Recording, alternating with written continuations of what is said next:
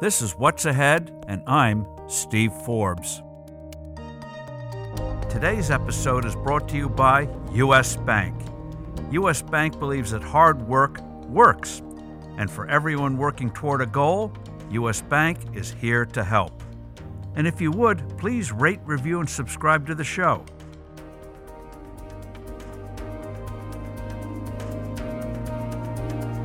Recently, I spoke with Eva Longoria at the Forbes Women's Summit. She's extraordinary, one of the most formidable figures in Hollywood and in the entrepreneurial world, and she's also an effective political activist. But first, here's what's ahead for the week.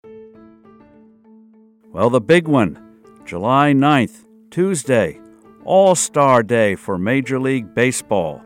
Now, the All-Star Game doesn't have quite the panache that it used to have in times past, but whoever wins that game, they get first dibs on the World Series. In other words, if the National League wins, 4 games out of 7 are played at the National League home park. If the American League team wins, just the opposite, 4 games out of 7 in the World Series in their park. And there's still a slight home team advantage when you're at home rather than on the road. So this will have an impact on the World Series. It'll also be fun, and for those of you who are addicted to baseball, watch the Home Run Derby. It's like going to a golf club and just getting a bucket of balls and whacking away, seeing these players whack away one after another. Should be a fun night, and it's a nice relief from politics. But this week there's going to be political controversy despite the All-Star Game. President Trump announced that he's appointing 2 new people to the Federal Reserve. One of them is superb, Judy Shelton. I know her. She appeared in our movie, In Money We Trust, which appeared on public television. You can find it in moneywetrust.org. She's got all the credentials, PhDs, and past experience. She'll make an excellent member of the Fed because she does not, and I underline the word, does not believe that prosperity causes inflation. So even though she'll be only one member of the Federal Reserve Board, she'll ask the hard questions. She'll help them break out of their cocoon, where they think that prosperity is something to be suspect of instead of embraced. Hi. Well, we have an extraordinary person here, and what I have to reveal to you, I spent the time in the green room trying to pry out of her last night. Congratulations, Grand Hotel premiered on ABC TV. Yes. And among other things, she was a director, executive producer. You're acting in the series, minor little things. And but I was trying to pry out of her information that could not be revealed, like mystery of who's missing, who did what to whom. Yeah. Steve watched it, and he was like, but who was the lending guy? money to Santiago that the kids didn't know about? I mean, all in the machinations of the maid. It's wrong done to her, but she's about to do wrong to somebody. I mean, it's well worth watching. Oh, thank you. I gave him a secret, but he's not allowed to tell anybody. No. So. She put a thing on me that if I reveal it, I'm going to evaporate. So, but what is amazing about it is that this is just one of a number of projects that you're involved in, and just going down the list: award-winning actor, producer, director, entrepreneur, a genuine entrepreneur. We'll discuss that. Same thing in philanthropy, activist, author, Eva's Kitchen, and a few months ago, a mother. 1 year ago. He turns 1 tomorrow. Yeah. Yay. Oh my God, it goes so fast, and everybody keeps telling me it goes so fast, and I said, stop saying that, because then it happens, and he just gets older. Yeah. Well, you have experiences ahead, and I'll just give you one piece of advice my father gave me when I became a parent. He said, especially as your kids get older, especially the teen years, he said, you know you're a successful parent when you become an embarrassment to your children. Goes with the territory. I'll remember that.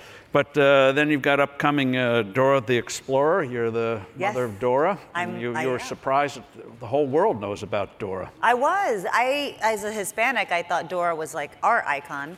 And when it was announced I was playing Dora's mom, people from all over the world called me, and they're like, "You're Dora's mom," and I didn't know she taught English in other countries. Here she taught us Spanish, but in other countries she's taught English, and so that's going to be a lot of fun. It was also the first project I did as a mom, playing a mom, and I shot the movie when Santi was 8 weeks old, and I was breastfeeding and on set, and it was funny because Dora, it's a live action, it's a real Dora, it's not a cartoon, and she's in the jungle and running around, and there were so many times I would be like, I don't think I would let my daughter play with a snake.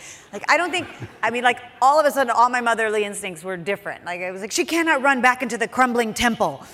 And they were like, Eva, she has to save the movie. And I'm like, I just wouldn't allow that. So it was different. It was a different approach. And then you're doing a pilot episode, executive producer, directing for CW's Glamorous. Glamorous, yeah. Hour-long drama with Brooke Shields. Yeah. Amazing. Documentaries. You're doing a 24/7 with Universal, a movie there. And then Sylvie, opposite Tessa Thompson. I mean, what aren't you doing? And I don't sing. I definitely don't sing. But amazing thing is, and I was surprised to read it, given all the things that you do, I can't believe your mother once told you you're an underachiever because you hadn't gotten your master's degree. Yeah. You came from a family of educators. Tell us something a little bit about the environment in which you grew up. Yeah. You're an underachiever. I'm the underachiever. I am the disappointment in my family, let me tell you. I come from, there's 4 girls in my family, no boys. I'm the youngest of 4 girls. My mom has 9 sisters, so I had 9 aunts. It was just no men in our family. It was all women. They were all educated, all independent. They also, most of them were teachers. A lot of them were educated. My mother was a special education teacher for 30 years. And I was on Desperate Housewives, and it was the #1 show in the world. And my mom was like, well, you don't have your master's like your sisters. And I was like, okay. And so she guilted me into going back to school, but I actually went back to school to get my master's during Desperate Housewives. Between takes, you'd do homework. I was. And I would ask the crew for help with my homework. Like the cameraman, I'm like, explain the New Deal to me, And it was a lot of fun. It was all encompassing. And now looking back, I was like, how did I do that? But it was important at the time because crazy enough, when was this? When did I get my master's? 2013. 2013, so 6 years. So 7 years ago. And I wanted to know more about immigration because it was such a hot topic. And I said, I just want to take a class on the history of immigration, specifically for Mexican Americans. And that class grew to another class, which grew to another class, which made me enroll in getting my master's in Chicano Studies. And I thought, this is such a pressing issue. And then to be where we are today with that issue is mind-boggling and disappointing because I really thought oh gosh, I've got to hurry up and understand this because I want to help fix it. And here we are. It's just more of a mess. Well, you bring a unique background. You said, I grew up in Texas, not speaking Spanish, but being Latina. So I was always like a fish out of water. Yeah. Explain. And then also you had a great phrase, we didn't cross the border crossed us. Yeah. Explain your unique background. You've been around 400 years, your family. Yeah, I'm a 9th generation American, 13 generations here in the New World. My great-great-grandfather came here from Spain to what is now Mexico, what was New Spain in 1603. And there's a lot of history. We have a lot of history. And so we were on this soil. We still have the same land today in Texas. And my family was under 5 different flags without ever moving. Just never moved. They were New Spain, then they were Mexico, then they were France for a minute, and then they were Republic of Texas, because, you know, Texas is kind of still a country. And then we were United States of America. So 5 different flags without ever moving, and we still have the same land today. And so that's, my family always says that, which is a lot of Mexican Americans in Texas. We didn't cross the border crossed us. And because of that, there is a bit of an identity crisis sometimes being Mexican American, because we straddle the hyphen every day. People go, "Are you Mexican? Are you American?" I'm like, I'm not 50% Mexican or 50% American. I'm 100% Mexican and 100% American at the same time. And that's okay, right? Like, you should celebrate your culture. Well, in your early career, you had this strange situation where they said you're not Latina enough to act in Latino roles. Yeah. But as you put it, you weren't Jane Smith enough to act in other roles. Correct. I played a lot of Italian. When I moved to Hollywood, they thought it was Longoria. And I was like, all right, I'll take it. Yeah, and so I remember I went on one Spanish language audition, because I didn't grow up speaking Spanish. I speak it now, but I didn't before. And it was a teleprompting thing, and I was reading it, and I said, well, I could read Spanish. Surely I can fake it. And I read it, and they go, thank you. You don't speak Spanish, do you? I put the accents in the wrong place, and so, yeah, I was never quite Latin enough. And growing up, you learned the value of philanthropy, not only from your family, but from one of your sisters, who had learning disabilities. And relate to us the school incident with your sister that really hit philanthropy home for you. It wasn't just a concept, but this was about the real world. Yeah, my oldest sister, Lisa, she's mentally disabled, which was the reason my mom became a special education teacher. My mom would go to school with her every day. And finally, the teacher in the class said, why don't you become a teacher's assistant? So my mom did. And then every day she was in class with my sister, and then they said, why don't you become a teacher? And my mom got her associate's degree and became a teacher. Like, my mom was always with her, and really, she's the oldest, so I was born into her world. You know, it's not like you have a sibling and you're like, oh, why do we have to have this person? This is the only world I knew, was having a sister that was different, and not only a sister, but a whole community. Like, all the kids in the class that my mom taught were different.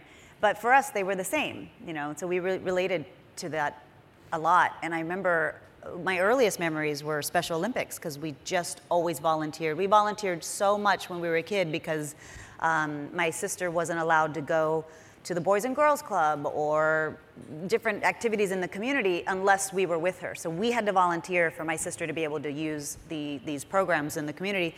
I thought volunteer was a job. Like, I was like, I'm going to be a volunteer when I grow up. You know, where do I get paid? And so my mom instilled volunteerism in us very young, but it was my sister who really taught me about compassion and putting yourself in other people's shoes. And so one day, my sister was integrated into a high school, so that means, you know, she's with regular students, normal students, and she's special needs. And so we were always worried about bullying, and people might be mean to her. And one day she came home without her jacket, and you know, my mom was like, what happened to your jacket, Lisa? And somebody had stolen it off her back. Somebody stole my sister's jacket. And I remember I was like 10, and I was so mad, and I was like, who would steal a special needs kid jacket off their back? And so I said, Lisa, who stole your jacket? And she said, somebody who must have been cold. She really thought that. There was no ill intention. She was happy that her jacket was of service to somebody, you know, and I just stepped back and I went, that's amazing to have that outlook forever, to always think of other people and put yourself in their shoes. And the other thing I remember my mom, which was a good lesson, was in the morning, we would always be late for school because my sister would tie her shoes, and that was a very hard thing for her to do, to tie her shoes. And we were always late, and I was like, Mom, can't we just tie her shoes for her? And my mom said, don't do it, let her do it. And I was like, can't we just tie it? And every day, and I did not want to be late anymore. And so one day my mom wasn't looking, and I tied my sister's shoes. And she came back, and she got so mad at me. She slapped my hand, and she was like, don't ever take away that victory from her. That is her victory. And I was crying when I saw that story. because we have to understand how hard it is sometimes, and when people are different, but you have to allow them to have that victory as well. So she taught me, there's 100 things my sister taught me that I could go on forever, but please continue. No. About acting, when did you realize that you wanted to do more, as you put it, there was more to just saying lines and then leaving? Yeah. When did you realize you wanted to be the creator as well as just memorizing lines and acting? Well, and Housewives and Desperate Housewives, Desperate Housewives was a decade of my life. It was 10 years of going to work at the same place. And I remember going to work and standing in a mark and saying my lines and then leaving and just not feeling like I was reaching my full potential, using every tool in the toolbox. When did you decide, doing that you were going to treat this as a sort of a business school? You're going to use this opportunity to learn the business, not just do the job of the acting, but get more out of it? Yeah, it was actually early in Desperate Housewives. It was maybe the second year, and I just I was more interested in the business side of our industry, like how are TV shows made, and who are all those people standing behind the monitor, and who hired me, and then who hired them that hired me. And I just was always fascinated with the business side, and decided, I want to know more about this. So I used Desperate Housewives as my film school, and then once I started producing. So how did you make that breakthrough? You just do it. People always ask that. They're like, what was the one thing? It wasn't one thing. It was 100 things. I produced a little comedy show at an improv, and then I produced a documentary that we just ran around and shot stuff, and then it's just you build and build and build. When people say, I want to direct, I go, shoot something on your iPhone. Do something. I want to teach. Go teach, your neighbor's kid math. Like whatever it is, just do it. Just go out and do it. And it's like Malcolm Gladwell's 10,000 hours, right? And Outliers. It's like if you just keep doing it long enough, you become an expert at it.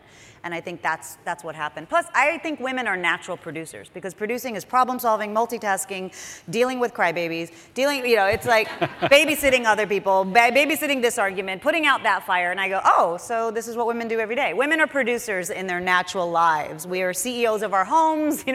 We produce our lives, we produce our children's lives. And so for me, I was like, oh, this is just all of the skills we all have. Now in Grand Hotel, you consciously put a number of women in positions that normally would go to men. Walk us through that, how you actually made that happen in an industry that may talk the game, but by golly is a long way from practicing it. So far away. People go, but we're headed in the right direction. Actually, the number of female directors of big franchise films has dropped. Like we're hiring less women, and so we're not actually making as much progress as we think we are. But it's definitely a male-driven industry, especially if you're a director and a producer. But with Grand Hotel, as I was the producer, as we started to crew up, hiring everybody, which is like 300 people you get to hire. As a producer, I had a say, and I remember the first person we had to hire was a cinematographer, the DP, and the DP is definitely traditionally a male role. And so, the studio sends you Tom, Dick, and Harry, and resumes. You make that very important point, that it's out of habit. It's an unconscious bias. Tom has done this amount of work for us, and Harry's done this amount of work for us. Of course they have a big body of work. You always hire them, but there are equally qualified women who don't get the same opportunity. And so I said, I want a list of female DPs. And they didn't resist. They go, oh yeah, we didn't think of that. And so they gave me the list of female DPs. I interviewed the female DPs, and not only did we hire the female DP, she was the best person for the job. And that's a unicorn to have a female cinematographer. So we hired her. Then what happens is she ended up hiring women in the camera department, a female camera assistant, a female loader, a female grip, and it trickles down. And then with our directors, we only have so many slots. We had 13 episodes, and of the 13, you hire 13 directors, and I said, we're going to fill those slots with women first. Women first. They get the slots. We filled up 7 of the slots, and we ran out of women only because they were working, and we couldn't. And that was great that we had a big majority of women. We had a stunt coordinator scene. We needed a stunt coordinator, and they sent me, Tom, Bob, and Dan, and I was like, are there any female stunt coordinators? And they go, oh yeah, we didn't think of that. They send me the list. We hire a female stunt coordinator, a predominantly male job. So when you're in a position to make change, you have to consciously do that with the lens of equity. Because I think right now what happens is it is an unconscious bias. We just hire the people we always used to work with, and we should change that. This leads to Latino actors. Why are there so few Latino actors in commercials and in films? You made the change with the Grand Hotel, but why now, with supposedly the consciousness raised? Yeah. It's so sparse. We again, same thing, we don't have the pipeline that other communities have. And so, if we go back to the women, women are great storytellers. They're amazing writers and directors that are women. But they haven't done a movie, so we're not going to give them a movie yet.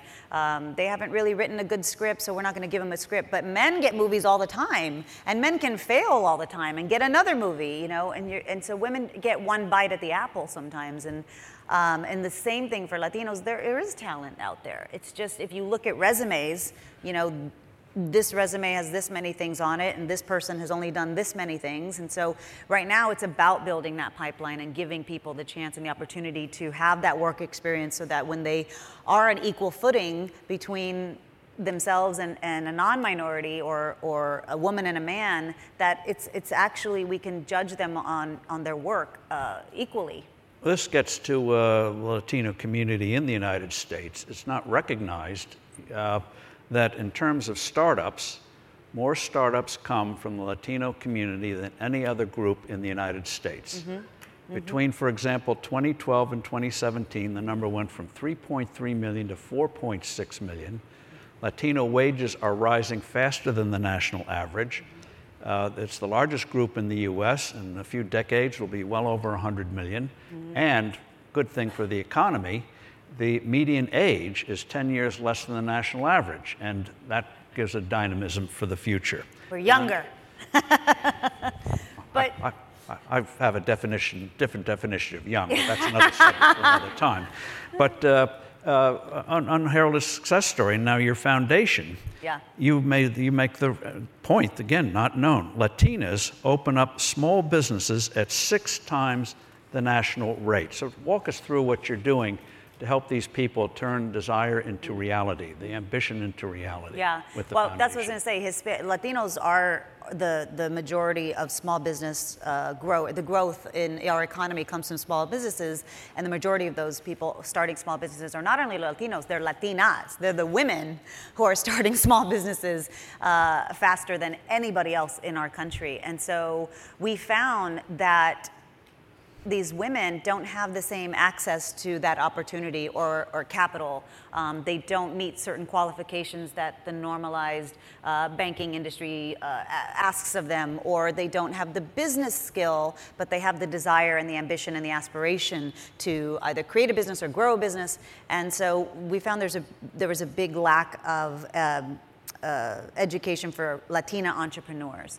And so my foundation has given over $6 million in microloans to women who wanted to start a business or grow a business, and who normally wouldn't qualify for your normal bank small business loan. And so that's what my foundation does, is not only give them access to capital, but gives them the business training that they need to manage that capital.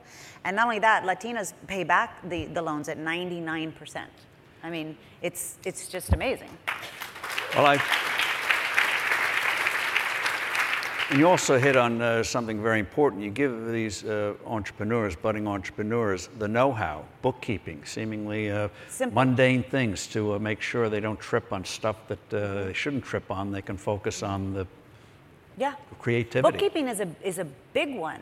Just how to manage your books. How to manage your books yourself too, because if you can't cash flow outsource, kills so many businesses. I think and they're if you doing can't well. outsource that, I'm a small business. I can't outsource that. I can't outsource my taxes either.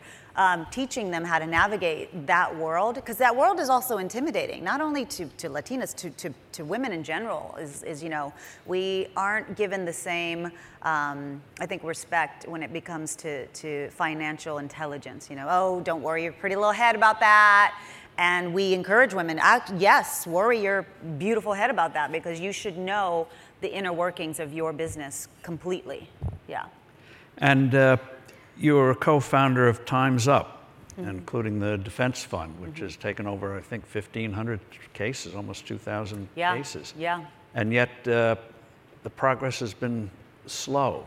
Yeah. Do you see a change? Do you think that could happen? What I think, Time's Up was born from the Me Too movement, but Time's Up became a legal defense fund because we wanted to turn pain into power. And the main message of Time's Up and the main initiative is to give women a safe workplace. Everybody should have a safe workplace. Like, that seems revolutionary, but it's not. Like, how is that not promised to me when I go to work? I don't want to be harassed. I want an equal footing for a promotion. I want equal pay. Lily's here, Lily Ledbetter's here. And I think the greatest accomplishment Time's Up has done so far is create global awareness that this issue is global. Right, everybody's talking about it. Women in France were talking about it. We thought it was like our issue, and it's not even a Hollywood issue. It's across all industries. And when we launched Time's Up, we didn't launch it as actresses. We knew our place of privilege when we did that. We launched it with farm workers, with restaurant workers, with hotel workers, with domestic workers. We united this sisterhood that we all shared something in common. We're like, wait, did that happen to you? That happened to you? That happened to me. And I remember being in a room with a lot of women and them having the same experience and being in two totally different industries, but having that same exact experience. That exact thing happened to me. And so creating that global conversation about it is super important. And then the Legal Defense Fund has been doing amazing work so far. We took on the McDonald's case of all the women in McDonald's who were being harassed. These minimum wage workers who really need this job and couldn't get ahead unless some of them were, asked for sexual favors. Some of them were just harassed every day by their boss, and they need the job. They were like, I can't quit. This is my boss. What am I going to do? I need this job. So we took on that case, and we just took on the FBI, the women in the FBI case, which, was another big case. What role do you see in 2020, both Time's Up and also the Latino Victory Project, which you played a critical role in saving Barack Obama in 2012 when he was in trouble for re-elect?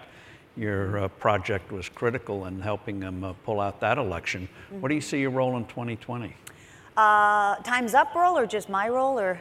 All of the above. Our role. In 30 seconds.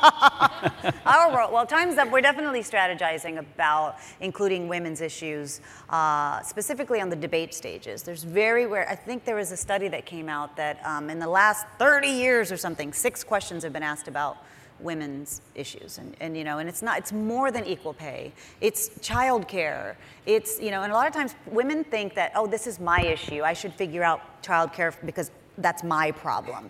That's not your problem. That's a big problem, and so it goes beyond just our healthcare. You look at what's happening in Alabama, Louisiana. I mean, this Atlanta, Georgia. It's just so many things are happening that are really walking back our rights as women. And it's not about being anti-choice or pro-choice. This is about fundamental human rights and people trying to strip those away little by little by little, and we have to pay attention. And so I think what our role is in the 2020 elections is to pay attention, because I think we don't. I think we kind of get into the two ideologies of red and blue and Republican and Democrat, where we really have to look not only at the general election, but the down ballots, because that's where all of these laws are getting passed is in the states. The state legislatures are doing some really damaging things, and those are the people we don't really pay attention to. You see a sign somewhere in your neighborhood on a lawn, well, this is New York, there's no lawns, but we have to pay attention, and it's troubling times for women when it comes to government. We also need more women in politics. We need more women and more women to have a seat at the table. I don't want a table of men deciding my reproductive rights. Like, you have no idea what that entails. The extraordinary energy as an entrepreneur in the clothing line, you made it very clear from the beginning you weren't going to lend your name out. And a couple of things stand out. First, you you said from the age of 7 you were sewing. You'd sometimes spend 8 hours sewing a dress. So you had a real, you said, I'm obsessed with the construction of garments and textiles and textures. My style motto is comfort. But you also recognized you had a lot to learn about the business. So you're going to get into it. You had a real feel for it, but you spent 5 years learning about the business. Quickly walk us through, because it's very, very instructive on. Well, it's so interesting because I think all industries are being disrupted by technology, and so online and e-commerce. And so when I started my clothing line, I was like, I love to sew, and you know that's just not enough. When people go, I'm really passionate about makeup, I'm going to start a makeup line. Well, you need more than a passion for it. You need to really educate yourself and understand the business, and that's how I approached my clothing line. That's how I approached my restaurant business when I had 2 restaurants. I had a cookbook, and I loved to cook. And when we opened my restaurant, which was 10 years open in Hollywood, it was that. I always approach it with like, is this a smart business decision? It can be my passion, but it's got to make financial sense. You also learned that it's not always going to work out, but entrepreneurs know those things happen. Yeah. It's like a baseball player knows you're not going to always hit a home run. So in closing, how do you reasonably manage so many projects? You once said, I can do anything, but I can't do everything. So how do you choose what you do, and then how do you manage the time with all of these projects out there? And you don't let. Yeah, I micromanage. You're gonna say I micromanage? Is the furniture right on that set? You don't walk away from it. I do. You know, I am older, so up until now, everybody goes, "How do you do everything?" And I realized I don't have children. Right? Like, I can do anything because I didn't have children. Now I have a baby, and now things have significantly shifted. So living that experience of, your priorities are no longer yourself has been interesting to navigate. I'm lucky that I have an industry in which my child can go to work with me. He's by my side. He's behind the monitor. He's in my office. He's on set. He's just always with me, where we don't all have that job. You can't take your child to work. So far it's working great. But I think as he gets older, he might have an opinion on set. And so for me, I realized that's what it was. I didn't have, I got to think purely about myself and my goals. But it is about hiring smarter people than me. And so I usually hire somebody else who knows it better, and I pay them to do it, and I'm a sponge and I learn from them. Or I surround myself with great thinkers. One thing I learned from the Obama campaign, when we were on the campaign trail in 2012, his campaign was so amazingly, the way it was run was just like a great machine. Lily and I were talking about it, because he was about best idea wins. What's your idea? How do we reach the youth? How do I reach women? What do you think about women? And it was best idea wins. And that's how I approach my businesses is, okay, what do you guys think? How can we best sell these clothes? Who do we want to sell these clothes to? What's the message of the clothing? And in my little bubble of businesses, it is that. It's innovation comes from many places, and I don't think a dictatorship sometimes is great. I love the democracy of best idea wins. So what course of action would you urge this audience? You've been an activist. What advice what takeaways would you leave with them? In where? What? In terms of pushing the ball forward, in terms of overcoming the barriers that still exist, which you pointed out are still very real. Yeah, we have a lot of obstacles, but by the way, we know the obstacles, and so that's what I think. A lot of times we focus on the obstacles that women face in any industry, and instead we should focus on the common denominators of successful women. What did they do right, and let's replicate that.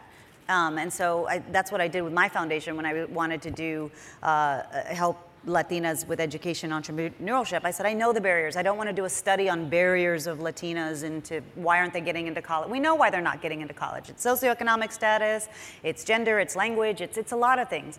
But the people who did break through and did get out, the rose in the concrete, why was she successful? And for the foundation, it was parental engagement was the number one common denominator in successful kids. They had an engaged parent that said college, college, college, over and over and over, that it was instilled in them.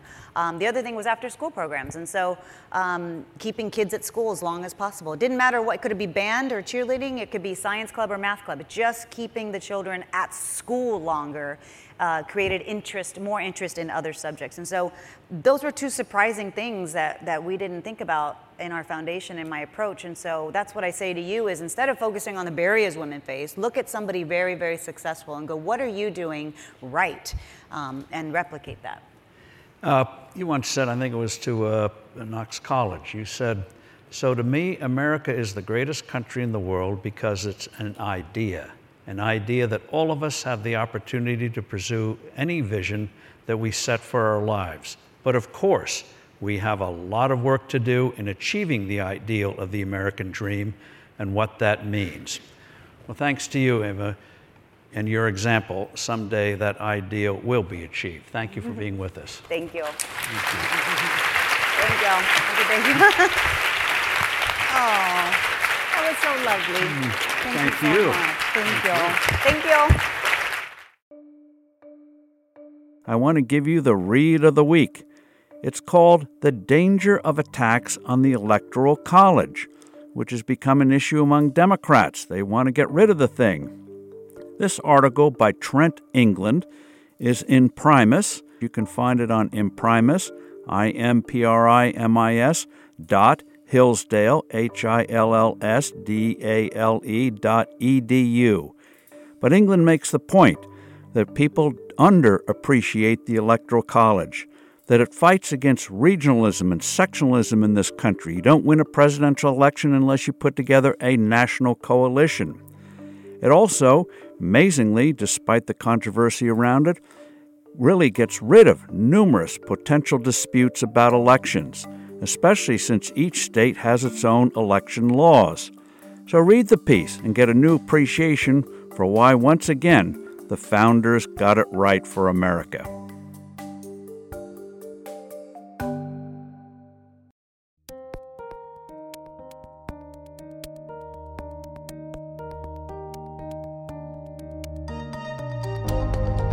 Thanks for listening to What's Ahead.